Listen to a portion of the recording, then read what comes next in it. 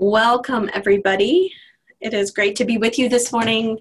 My name is Kendra Yoder, and I am the Title IX Deputy Coordinator for the Title IX office here at Goshen College. And it is a pleasure to be here this morning to talk about Title IX, sexual misconduct, everything you need to know about reporting and about the support and processes available to you here at Goshen College. I will be co-presenting with my colleague, Beth Martin Berkey, and we will be sharing lots of good information with you this morning. I thought I'd open with some words from Greta Clausen here. So let's start with this small video. Hi, I'm Greta Clausen. I'm a second year. I use she, her, hers pronouns. And I think it's important so that we encourage people to report on campus so that we can prevent things from happening in the future and provide support for survivors if something does happen. And also so that we just have a better idea of what's going on campus so that we can acknowledge that sexual assault is real and that it happens. All right, thank you, Greta, for opening up with those words about why this topic is so important. Our convocation plan this morning, in the next 30 minutes, we're gonna talk about and introduce Title IX people, policy, and processes. We are going to review some reporting options for you as students. We're gonna offer some definitions of sexual harassment and assault, and then discuss the formal complaint options. So it's a lot of information, but please know that Beth and I are both available for any follow-up questions after this morning. Okay, first of all, the people that are involved in Title IX. The Title IX office is made up of two people who work within it. My colleague, Beth Martin Berkey, oversees Title IX policy. She oversees the formal grievance process, and we'll talk more about what that is. And she also coordinates our sexual misconduct response team. In my position as the deputy coordinator, I'm the one who receives those reports and provides supportive measures and options to people in that first encounter once they name an incident. I also oversee the informal resolution process, which Beth will talk about more in a little bit. And the best part of my job is I get to help coordinate prevention and education, including the Prevention Intervention Network, or PIN.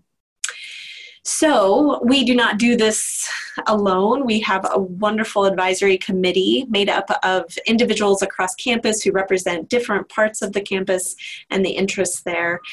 You can see here we have representation from DEI with Dr. Lakendra. Chad is the director of campus safety. Erica Albertine is the athletic director, and Dolores Johnson is our HR director. And so they help us with critical decision making and helping us oversee our larger processes.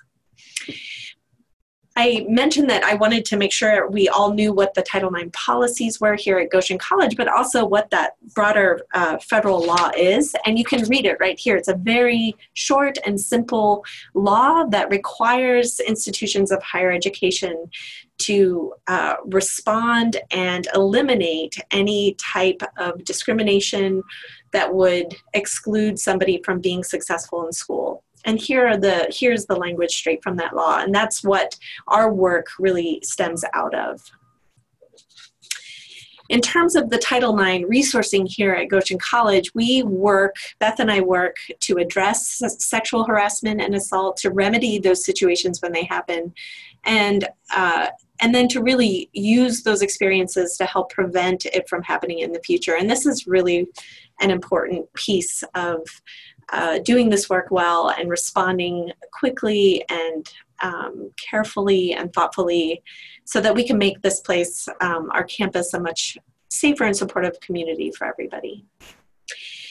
Another policy that I think we need to mention here is that we have a really broad no tolerance policy related to harassment. And that's not just harassment related to sex-based harassment or gender-based harassment. That includes sexual, racial, religious, and as well as a number of other protected categories named in federal law and local law. And so we want everybody to know that at Goshen College, there is no tolerance for harassment for any of these protected groups. And we are serious about how we respond to that when it does happen. I always like to include a quick trigger warning when we're talking about sexual harassment and assault.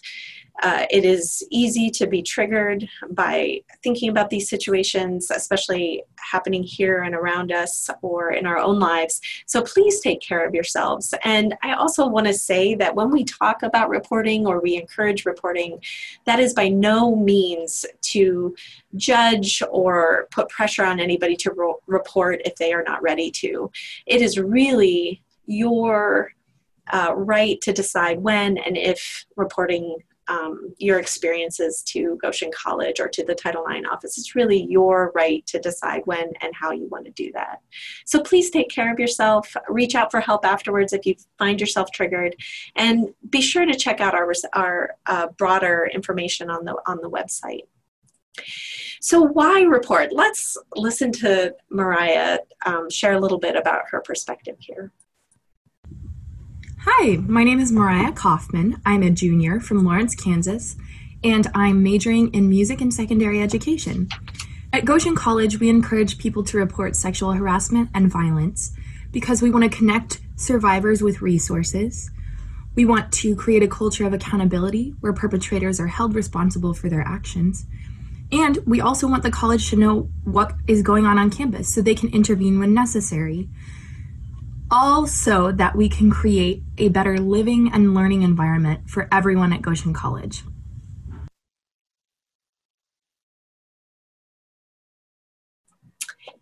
So thank you, Mariah. That was a pretty comprehensive description about why we encourage reporting here at Goshen College. And here is a short list of additional reasons or supportive reasons for why reporting is important. And I think I'm going to underscore this as we talk about how you report and when you report. Reporting simply means letting us know about your experience. Most of the services, the supportive measures, the options going forward are going to be based on your needs and an opt-in response.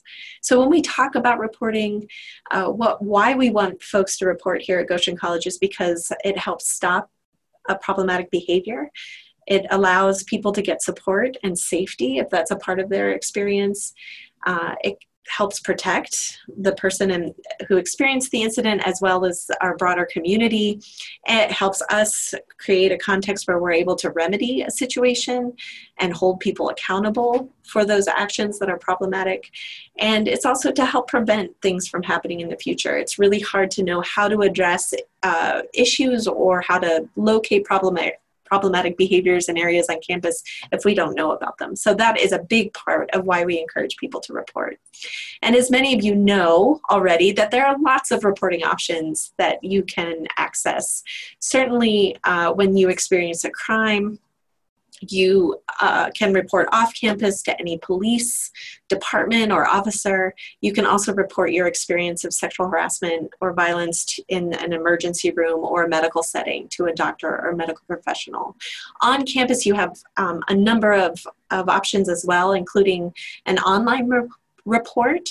And on that report, you can choose to report your experience from an anonymous category, which means you don't include identifying information about yourself or the people who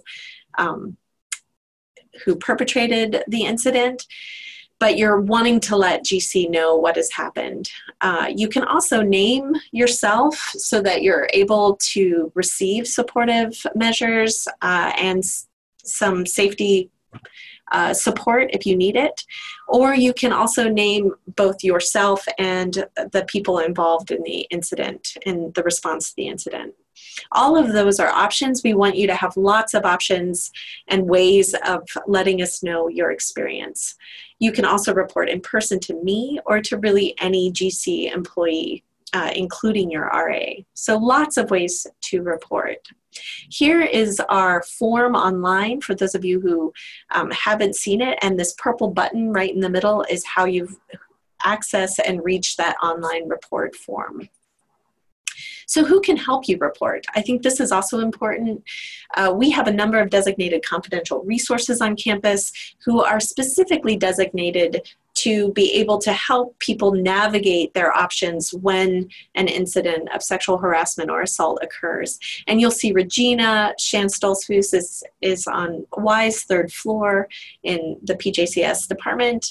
Emily Osborne is an athletic trainer in the RFC. Joanne Giardo is our campus pastor, and she's in Y's as well. And Katie Tipton is from Mary Lee.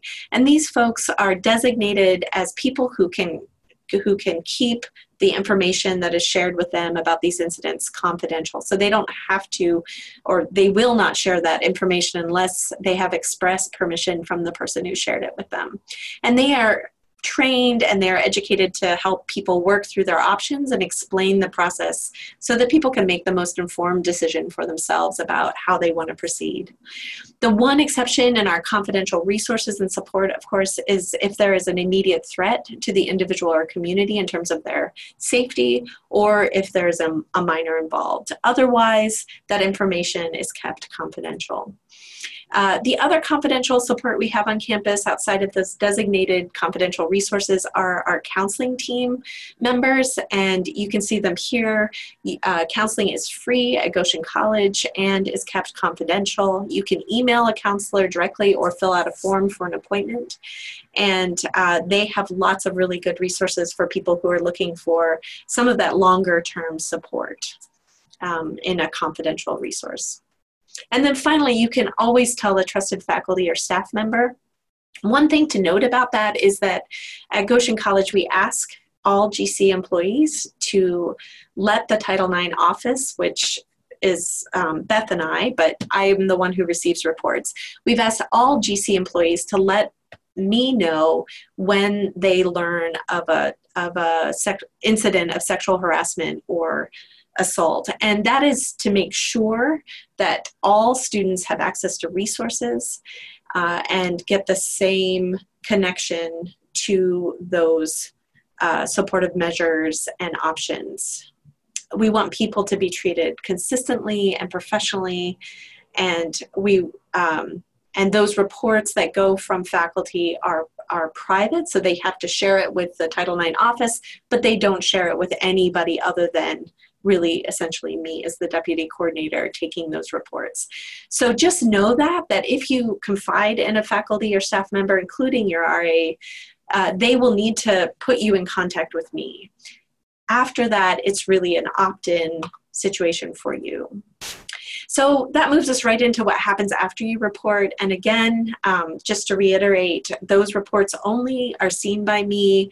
I read them, I decipher the next best steps, which include sending you an email and inviting you to come in and meet in person or on Zoom to discuss the options. In that meeting, we talk about resources and information, and I do a risk and safety assessment just to ensure that there isn't an immediate threat that we need to address in terms of safety.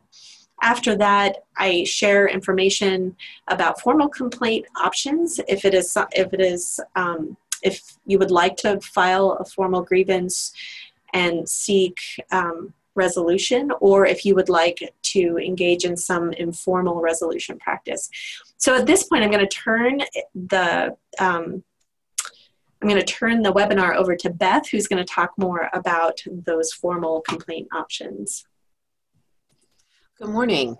My name is Beth Martin Berkey, and I'm an Associate Academic Dean here at Goshen College, and part of my job is serving as Title IX Coordinator.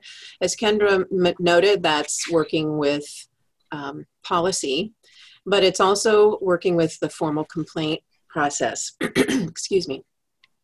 So I've got a lot of information here, and I hope that you sort of follow along, take it in, and then at the end, I'm sure that if you have questions, we'll be happy to answer those. So please just email one of us. So what is a formal complaint? It's different from a report. So the report is an effort to just let us know what happened. Kendra can provide you with support and options, do a risk assessment.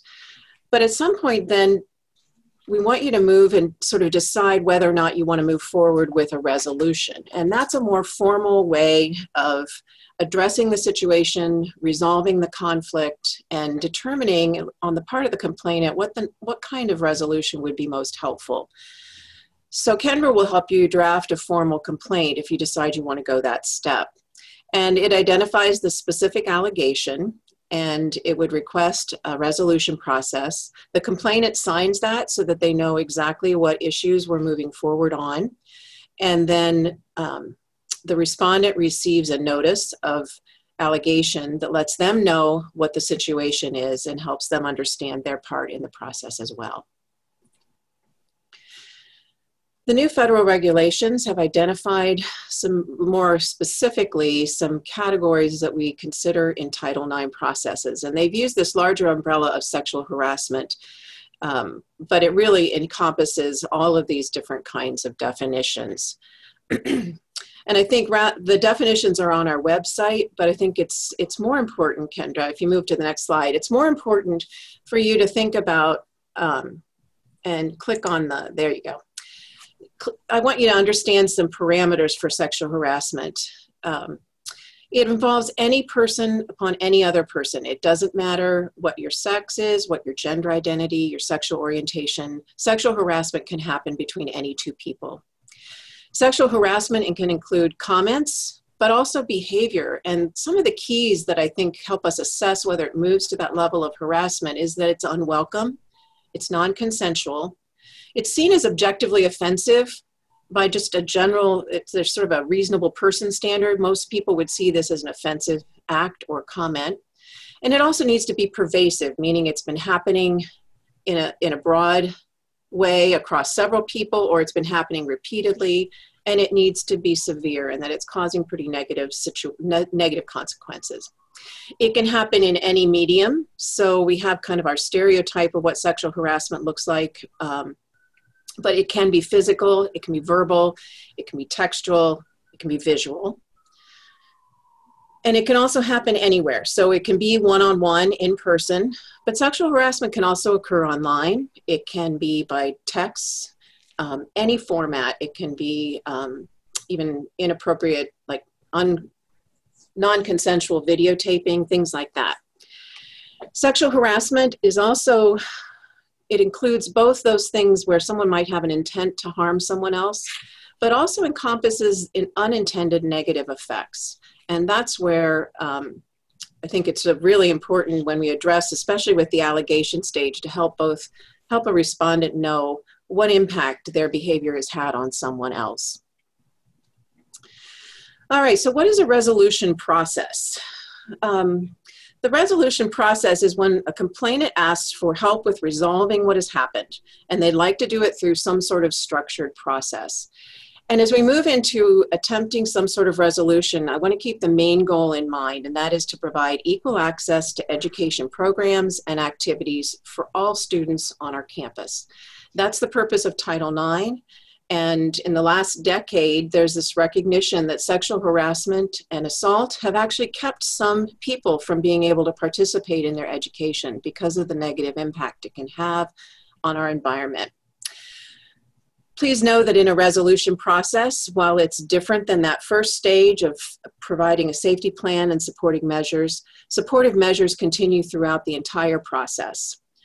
A resolution process also assumes that all the participants, both the complainant and the respondent and the witnesses, would all participate in good faith, meaning they will tell the truth, they would like the outcome to be beneficial for themselves and the community. And so that's another assumption we have as we move forward. Resolution is also, we're committed to fairness and impartiality so that we can all fully understand what the options are. And the goal is also then to have some accountability and to remedy the situation as it is appropriate. A formal complaint can go down two different paths. One is informal resolution, and the other is a formal grievance process. We've been doing these two different branches for a while, and the informal resolution is very similar to how we've been processing things. The formal grievance process is one of the bigger changes with the new Title IX regulations that went into effect in August. But both of those processes lead to sort of this notice of what we're going to do next. There'll be a variety, there'll be different people involved in depending on which process you choose. So in an informal resolution, Kendra would be overseeing that. You would either have the opportunity to bring your own advisor, or we can appoint one for you, or you can choose one from some of the staff on campus who've been trained to help you with the process. And then depending on the situation, you might have a trained facilitator. So if the complainant and respondent agree upon mediation, for example, then we would provide a trained mediator. The formal grievance process would include me as the Title IX coordinator. Again, you'd also have advisors who can walk alongside you, support you, give you advice, etc. And then the other people that are involved are witnesses. There are investigators, and those could be internal Goshen College people who've been trained, or it could also be an external investigator that we decide depending on the situation. And then there are members of a hearing panel who would review the evidence and make a determination. So when a formal complaint moves into an informal resolution, you can kind of see the path that you would be on. And I want to just mostly emphasize that generally with an informal resolution, both people agree that harm has been done. Both people agree to try to find some sort of solution. And at any point when someone has requested informal resolution, the respondent can accept responsibility and just say, yes, this happened. I'm really sorry. What can I do to make it better? And so that is part of the process as well. When a formal complaint moves into a formal grievance process, it's a little bit more extended. Again, the respondent can always accept responsibility, but there is that investigation process. Everyone gets an opportunity to carefully review the investigation report and add things to it. There's a referral to a hearing where there's some planning and making sure we have all the evidence in place and that both the complainant and respondent know what we're moving forward with.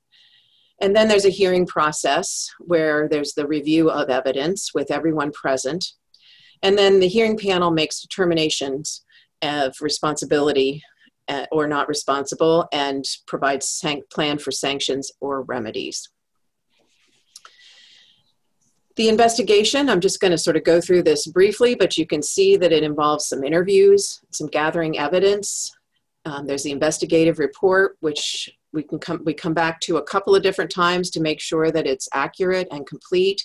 And depending on the situation, we may end up actually reviewing this again. So a complainant might be interviewed a second time, a witness might be interviewed a second time, etc. So just know that that's kind of an iterative process.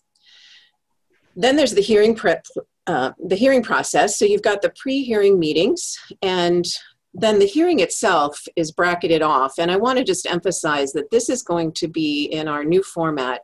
The federal regulations require that all the parties involved are able to hear and see the evidence that's being considered for a determination. That's sort of the bottom line of what the new regulations have been working toward. And we're going to conduct this so that they can hear it all at the same time. We're going to conduct this in a Zoom meeting. And that way it gives people the option to mute or to turn off pictures, participate to the level that they're comfortable with. But the hearing is basically a time to present evidence. There's a time to ask questions about evidence for clarification. And that is all done through the hearing panel chair. Sometimes if there's a determination of responsibility, you can see the range of sanctions that could be imposed from the least punitive to the most serious. And you'll note that as we move in levels of severity of the incident, yes, it can include expulsion. It might mean that you are not able to come back on campus. And at the most severe, it could be withholding or revoking a degree. The other thing that happens, though, are remedies. And again, if you remember that goal of being able to restore access to education for everyone, these are the different pieces that we can utilize to kind of bring things back to a safe and stable and accessible environment. And so it might include counseling or some training programs. It could include a continued safety plan, a no contact order. There could be academic adjustments that could even include perhaps a withdrawal, a medical withdrawal from the semester without penalty. And there can be some permanent changes in housing as well. So Kendra and I aren't the only ones who work with these elements. There are some people that have gone through some pretty extensive training with a national organization called ATICSA for the regulations and what's involved in these processes. On the left, you'll see we have 3 administrative faculty who will serve as the hearing panel members. And on the right, you will see some teaching faculty and a coach who help you through the process as an advisor. And both the complainant and the respondent are provided with advisors who can support them through this process. But we refer to this as the Sexual Assault Misconduct Response Team, SMRT. There have been a lot of changes and our policy looks really different. It's much more detailed than the other policy, but that is linked on the Sexual Harassment and Assault webpage. And we're going to, now that this policy is up and running as of August 14, we'd like to invite you to join us to sort of review this, comment on its impact on our community, and we'll be getting together with small groups later this semester. If you would like to reach out to us one-on-one, that's fine. But if you have a group of people, a house, a floor, et cetera, that you'd like to talk to me or Kendra about what this means for you, please just let us know. And our goals for Title IX are pretty clear. We want you to have a safe and supportive community in which you can learn. And these are what you can see, these are some of the different steps and the things that we're hoping for. And I'm going to turn it back to Kendra. Thank you, Beth, for that amazing summary of our process. I think it's a lot to take in. And again, we are both here to answer questions and to make those processes as transparent and accessible as possible to all of you. And I do want to give a shout out to Beth for doing an incredible job of rewriting our policy and thinking through the intricacies of this process at this time. So what we want to end with is just a simple call to action. And this is a call to action to all of you to do your part in making Goshen College as safe and supportive and respectful as possible. And so our call to action includes modeling healthy and respectful behavior, increasing your personal awareness about these issues around sexual harassment, continuing to develop your skills of being a pro-social bystander, developing skills to be an effective and supportive ally to survivors of harassment and assault, and finally, to continue to report your experiences for support and response and remedy when that is applicable. And it is so empowering to be a part of a college community with so many people who are committed to this important work. And so in our last 2 minutes here, let's go ahead and hear from 2 more people about why they have gotten involved here at Goshen College. Hi, my name is Gussie. I use she, her pronouns. I'm a second year and I do prevention work at Goshen because I have friends and family members who are survivors of sexual assault. And I think that it's so important to prevent future instances of sexual assault from happening to the best of our ability, and then also supporting survivors and listening to their stories. Hi, I'm Katie. I'm a 4th year. I use she, her pronouns. I do prevention work because I think it's really important for me to understand how to have a conversation surrounding this topic. A lot of the times it's really hard to talk about, and I wanted to have the information to normalize having conversations with my family members about that, because then it would help me if I ever need to intervene in a situation, having the tools and knowledge to do that. So that's a big reason why I'm part of PIN. All right, thank you so much for joining us this morning for this convocation. And again, please be in touch with your questions and thoughts. We will look at your questions if you submitted them and get back to you. Thank you so much. Have a wonderful day.